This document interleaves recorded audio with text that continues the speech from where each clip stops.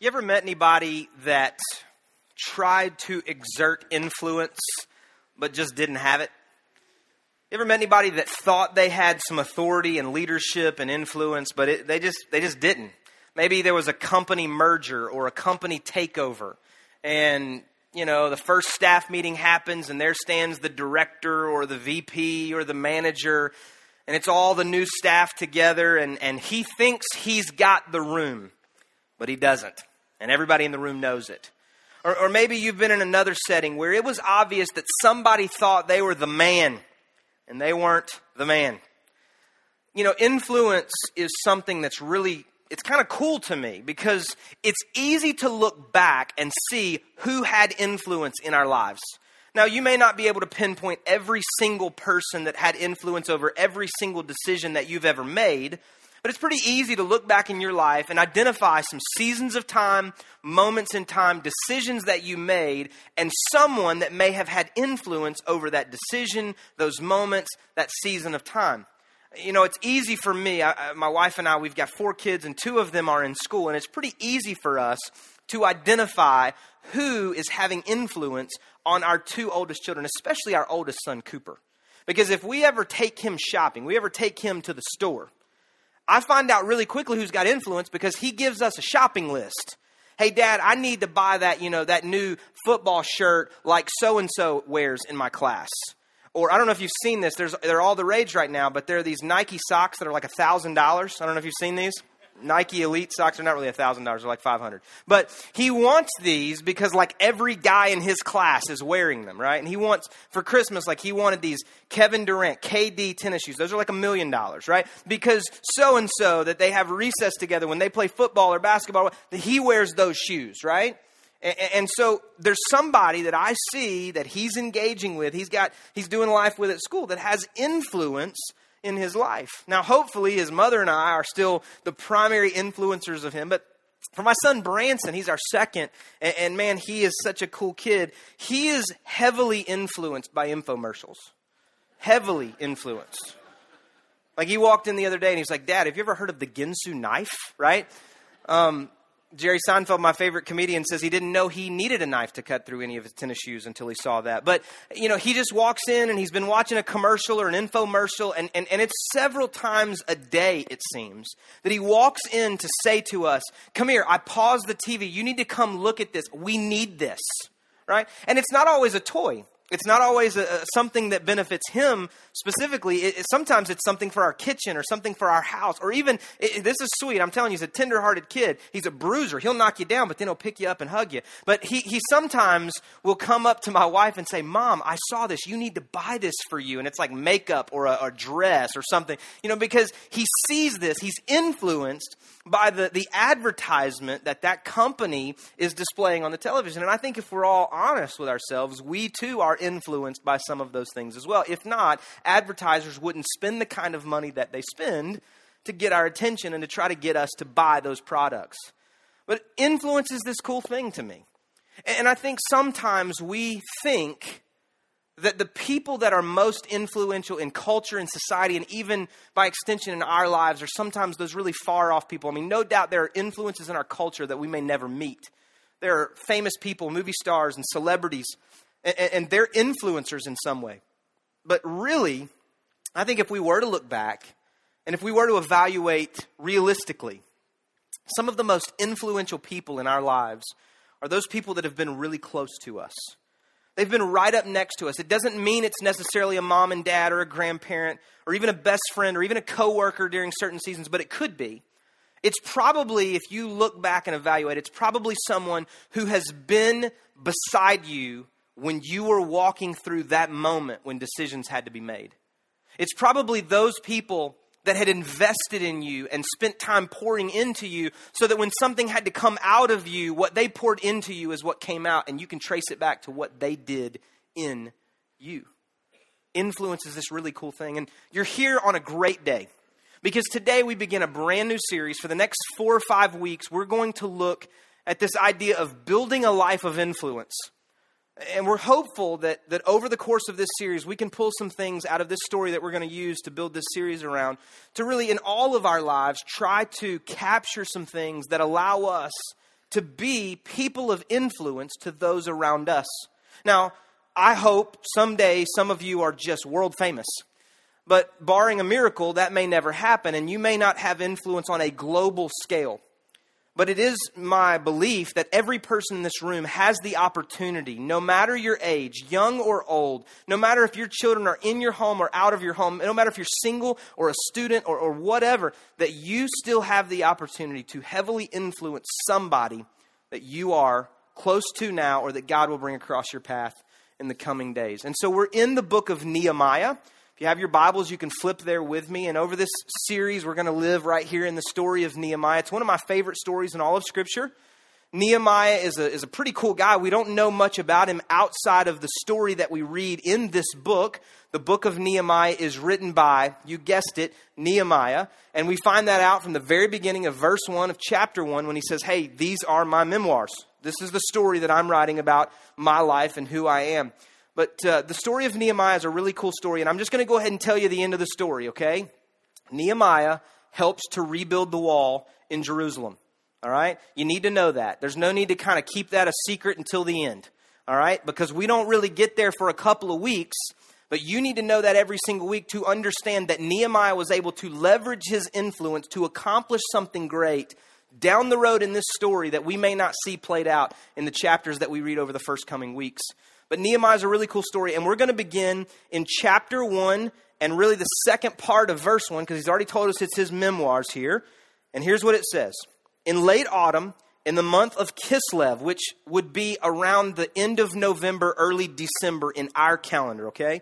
Month of Kislev, in the 20th year of King Artaxerxes' reign, I was at the fortress of Susa. Now, this fortress would have been the castle that King Artaxerxes would use in the winter.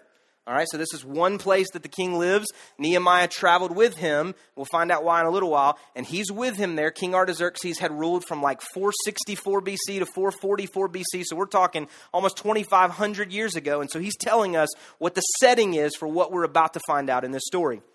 Hanani, one of my brothers, came to visit me with some other men who had just arrived from Judah. And I asked them about the Jews who had returned there from captivity and about how things were going in Jerusalem. And they said to me, things are not going well for those who return to the province of Judah. They are in great trouble and disgrace, and the wall of Jerusalem has been torn down, and the gates have been destroyed by fire. And when I heard this, I sat down and I wept. In fact, for days I mourned, fasted, and prayed to the God of heaven.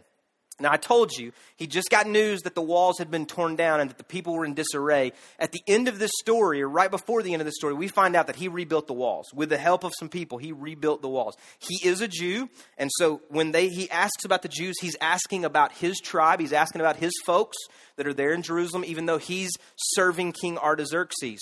So he's asking about his folks, and he gets the news that his people are in disarray and that the walls around the city of David have been torn down and that the gates have been burned down, right? The walls would have been made of just imagine like cinder blocks, and the gates would have been wood.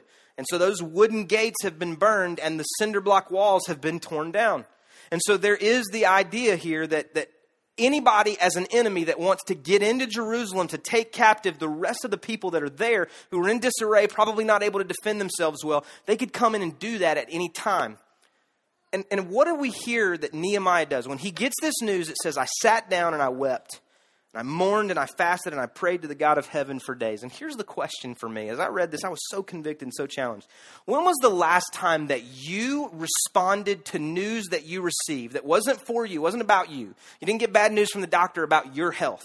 But when was the last time you got news about somebody else and it affected you this way?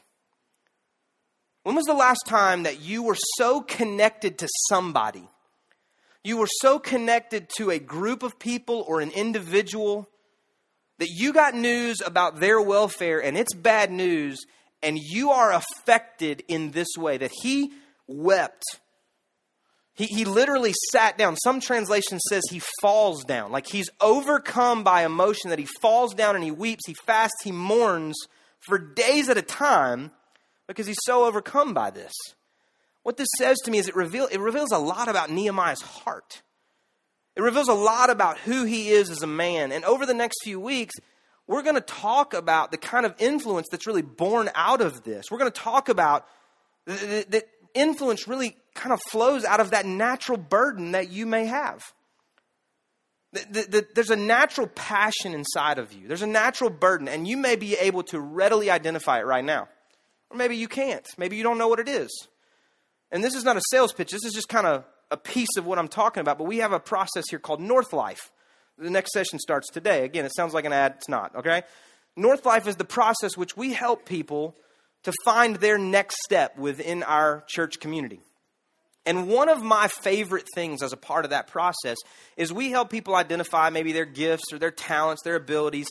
And in a little piece of that, we help them identify their passions. There's a list of some things, and they may circle some things, mark some things. They may write some things in.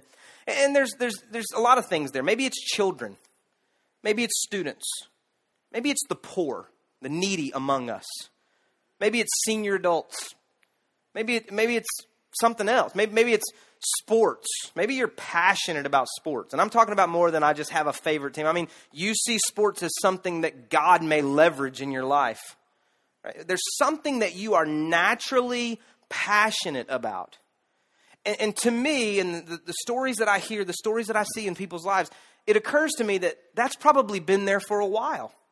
Now, it may have just started as something that you read a news story, you heard a story, you have a friend, you know somebody, they fit in that category, and you heard something about their life, and it was like, oh man, I hate that for them, or man, that's really exciting. But something about the inside of you gravitates towards that. And now, when you're reading the news or you're watching the news, you can't help but notice the stories about those same kinds of things.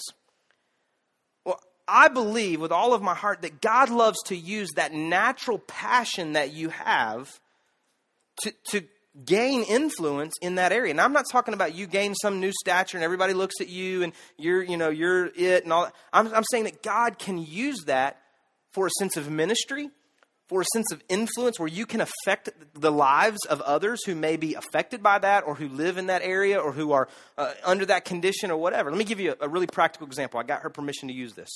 Lady in our church here, her name is Catherine. I believe Catherine's birthday may be today or really, really soon. I'm not going to tell you how old she is. Her husband made that mistake this morning, but I'm going to keep it a secret. But Catherine's a part of our congregation, and Catherine came to me a couple months ago. She met with me and Pastor Blake, and she had been talking about it for a little while even before that, but she was talking to us about a burden that she had for families who had children with special needs. It was just something that, man, when she would hear stories about them, when she would encounter these families, her heart would just long to do something to serve them and to help them. It compelled her to volunteer with an organization where she could help interact with these families and provide services to them. It compelled her to really connect to individual families and try to help serve them and love them and do something to serve their family. And out of that came a desire to do something even larger, maybe through the local church. And so she came to meet with us to see what that would look like.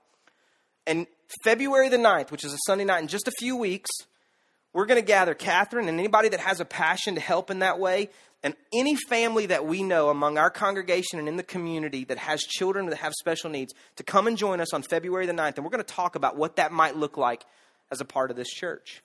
See what things are already available in our community. See what things we as a church can do to step into that arena and provide ministry and love and care for these families. And to me, it would be something totally different if some random person came up and said, hey, have we ever thought about doing anything for families with special needs kids? I mean, that would be great too, except that this was born out of a passion that was inside of Catherine, that we could see a track record here that said, I'm so passionate about this, I'm not going to wait on the church to do something. I'm going to start something myself and then see if maybe we can even grow that and develop that through the local church. And so for me, when I read this part of the story of Nehemiah, it occurs to me that influence is almost always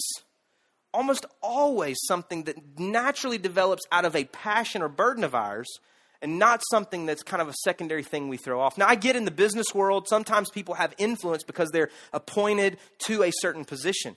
But even out of that, if you traced it back to like their really core root, I think most of those people eventually attained some of those positions because they got into that field or they started working for that company because there was some natural connection, natural passion for business, that industry, making widgets, whatever it was. And then they kind of work their way up the ladder until they get into this specific position of influence. But I think the story of Nehemiah shows us that passion is most often the precursor to influence. Let's jump back into the story here. Nehemiah, he hears what happened. He's naturally burdened for it. He begins to pray and weep and all these things. He fasts and mourns. And then he prays this prayer, this very amazing prayer where he admits sin for him and for his people. And he quotes that Moses said that God would walk away from his people if they were unfaithful and disobedient. And this is what he says in verse 10. He says, "The people that you rescued by your great power and strong hand are your servants. O Lord, please hear my prayer. Listen to the prayers of those who delight in honoring you. And please grant me success today by making the king favorable to me. Put it into his heart to be kind to me." Now, we're going to talk about that last verse in just a second, but I came across a quote a couple years ago. I was at a leadership conference, and a pastor here in our town, Andy Stanley, pastors like 1 million people, he said this quote at this leadership conference to just a couple thousand leaders that were there that day. And he said this. He said, "Leadership is a stewardship. It's temporary, and you're accountable." He said it like 10 times so it would get into our heads that leadership is a stewardship. It's temporary, and you're accountable. Now, though we're not specifically talking about leadership today, leadership is connected to influence because there's something where we can affect change. And I think you and I have probably all met leaders or people who have or think they have influence, and they may not carry themselves in this way. They may not carry themselves in a way that says, I understand that the responsibility that I have been given is something that I hold in my hands because it was given to me, and I only hold it there as long as God entrusts it to me. And it's temporary because one day it will be taken from me or I will have to give it away to someone else. And I am accountable for the things that I do with it. I think as leaders, if you're a leader in any capacity, I think that's a really great place to kind of hold leadership. Is that it's a stewardship. I hold it with open hands. It's temporary. It won't last forever. And I'm accountable for the things that I do with the leadership that's been given to me. And I think influence goes hand in hand with that. That the influence I have, the people that were influential in your life, they probably weren't, other than maybe your parents, if this would resonate with that. Other than your parents, those people that were influential during your life probably weren't influential for your entire life. They were probably influential for a season. It may have been a long season. It may have been a number of years, or it may have just been a few months. But influence is also temporary. It's also a stewardship. Influence is given by God, entrusted to us to be influencers into someone else's life, and we are accountable with how we utilize that influence. And when I read this prayer from Nehemiah, I see a lot about his heart. I said that in the beginning, but I see a lot about his heart. I see that he recognizes that whatever the plan that is to come, whatever the rebuilding of the wall, whatever the plan, I don't know if he had the perfect vision of it in this moment, but we're going to see over the next few chapters and over the next few weeks that he gathers a people, that he has a plan. He faces off the opposition and they rebuild the walls and to great success. He reorients the people, not just to rebuild the walls, but to kind of reorient themselves in a sense. But I think all of that happens after we see that Nehemiah understands that he is completely and totally and utterly dependent on God. And any influence that you and I have has to come out of that posture. That I am not influential because I'm the most talented person in the room. You are not influential because you are the smartest person in the room. You're not influential because you're the oldest person in the room. You have some level of influence because it's been entrusted to you by God. And that at the moment that you walk away from trusting God with that level of influence, I believe that influence will be taken away from you. That whatever sense of leadership authority you have been given that by God. You hold in your hands the things that God has given to you. It's a stewardship. It is temporary. And you are accountable for how you manage the influence that you have. And I think we see that in the life of Nehemiah. His posture is one that says, I am dependent on you, God. Help the plan to come to pass. Give me favor with the king today. Now, why is the king important to this story? We started right up front, the end of verse 1, understanding who Nehemiah was. Nehemiah was at this fortress in Susa, and it was in the 20th year of the reign of King Artaxerxes. And I want us to look at the second part of verse 11 to end off chapter 1, and this is what it says. In those days, I was the king's cupbearer. In those days, I was the king's cupbearer. That's the only thing we get about Nehemiah's position. It's the only thing in chapter 1 that we get about who Nehemiah was, other than who his father was in verse 1, who his brother was that came to give him the news, and the group that he asked about, the Jews. Some of us, if we were the king's cupbearer, we would have led with that. Like if I'm writing the story of Jeremy, chapter 1, verse 1, I'm leading off with, I'm the king's cupbearer. And I've got some friends and family, and here's some things I'm asking about, right? Nehemiah doesn't do that. Nehemiah says, here's who I am, this is my story, here's who my father is. And eventually my brother comes, and he gives me some news. I'm broken about that. I pray to God, and oh, by the way, here's my position. Oh, by the way, I am uniquely positioned to accomplish what it is that God may want to do in the coming days. Why? Because in order for the walls to be rebuilt in Jerusalem, one man had to sign off on that taking place. And his name was King Artaxerxes. He would have had to say, yes, I agree, whoever was asking, or no, I disagree, which he had done in the book of Ezra. No, I disagree. You can't rebuild the walls. Yeah, I agree. You can rebuild the walls. And we're going to read about that next week. But here's this incredible thing that Nehemiah just kind of throws in at the end of Nehemiah chapter 1. In those days, I was the king's cupbearer. Nehemiah was in the right place for God to take him somewhere else. Nehemiah was in the right place for God to take him somewhere else. I think the trap that I fall into and that you fall into sometimes is we try to get to somewhere else. And we don't wait on God to position us in the right place so that he can take us somewhere else. Here's the question for you today. Where are you positioned? Where is your place? You may say, I work a job. It's 9 to 5. It's supposed to be 40. It's in there like 60 hours a week. I don't get paid enough. That's my place. Maybe you say, I'm just a student. Maybe you say, I'm a stay-at-home mom. I'm a stay-at-home dad. Maybe you say, I'm in between places right now. This is not about vocation necessarily. This is an evaluation question for every person in this room to say, if the story of Nehemiah is true and God had Nehemiah next to the man that had to say yes, how might God use where I'm at? If God desires to help me build a life of influence, where am I that God may use to influence others? Maybe it is related to your vocation. Maybe the place that you work.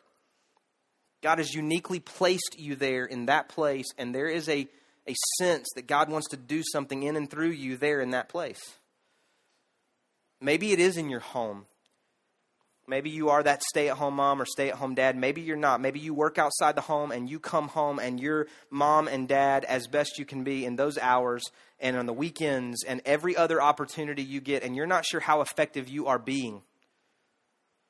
But maybe in this moment, God may be pricking your heart to say to you, you're in the right place. You're in the right place for me to take you somewhere else. Or you're in the right place to stay there. Or you're not in the right place. Let's take you somewhere else. God, I believe, ordains our steps. He guides our footsteps. The Bible tells us that. Trust in the Lord with all of your heart. Lean not in your own understanding. In all of your ways acknowledge him, and he will direct your paths. Proverbs 3, 5, and 6. And we try to direct our own paths. We try to chart our own way. We try to blaze our own trail. And I'm not talking about lose your sense of ambition. I'm not talking about do away with wanting to accomplish something, but I am saying at the beginning of that, at the forefront of everything that you're going to do, am I dependent on God, and am I looking to see where has God uniquely placed me in this moment that he might desire to use? If I'm frustrated on my job, am I missing something that God may be wanting to do in those moments? And so you're going to have to forgive me today because I normally kind of have one main idea. It helps my brain. Hopefully it helps your brain. But today I'm turning into a Pentecostal preacher. I've got 3 points and they all start with P. And we've been all over them all day. The first is this. What is your passion? What is your passion? What is a natural burden that you have for something or someone? What's your passion? What are you passionate about with your life? What's your passion? Second thing is this. What is your posture? Nehemiah realized he was completely dependent on God. Do you think, this is going to be hard, this may hurt you a little bit, step on your toes a little bit. Do you think that influence and authority and leadership in some capacity is attained by making you larger and greater and bigger and pushing other people down? So that you are the highest position, highest one in the room, biggest one in the room, smartest one in the room, wisest one in the room, and you want to let everybody know it. Do you think influence is attained by doing that? Or do you understand that your dependence on God means that influence is probably gained through humility and service? What's your posture? If God is looking to plant influence in you for the sake of others, are you looking to him to gain it? And the third is this. What's your place? Where are you right now that God may be looking to use to accomplish something great? What's your passion? What's your posture? What's your place? It occurs to me that the king's cupbearer would have been someone that the king trusted explicitly. He trusted him literally with his life, because Nehemiah would have been testing the things that the king was going to drink to make sure that if the king drank them, he's not going to die. So there was a sense of trust that was built there, and I believe that trust, this is just me here, this not necessarily even in Scripture, this is just Jeremy translation here. I believe trust is most often built through faithful service.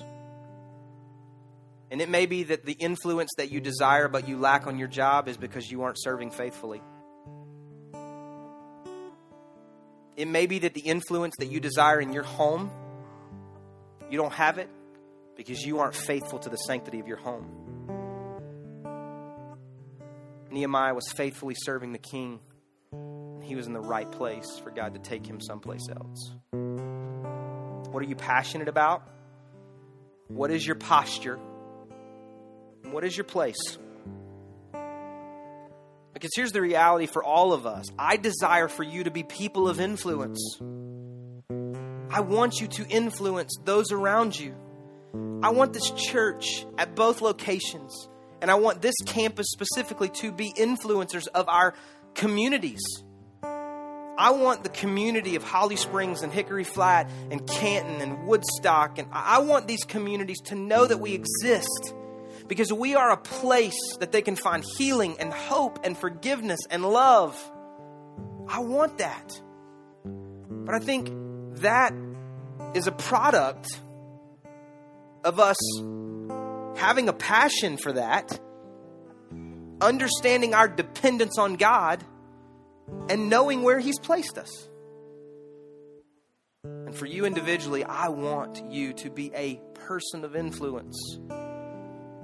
And while this list may not be exhaustive, I think these are incredible places for us to begin. An evaluation of who we are as we attempt to build a life of influence. God, today, for every person in this room, we just reenacted something that you did. But even beyond that, we chose to be a part of this moment. to take your body, the representation of your body and the representation of your blood, and to reunite those things inside of us. And so, God, in a figurative sense, we now carry with us the life and blood of Jesus Christ in us. And so as we attempt to live lives of influence, I pray for every single one of us that we would live as the embodiment of your Son. That we would look at others with the same compassion that your Son did. We would engage others in that way, God, and that as we do, they would see you in us. God, help us to live lives that honor you and grow our influence in the lives of those that you entrust into our sphere. In Jesus' name we pray. Amen.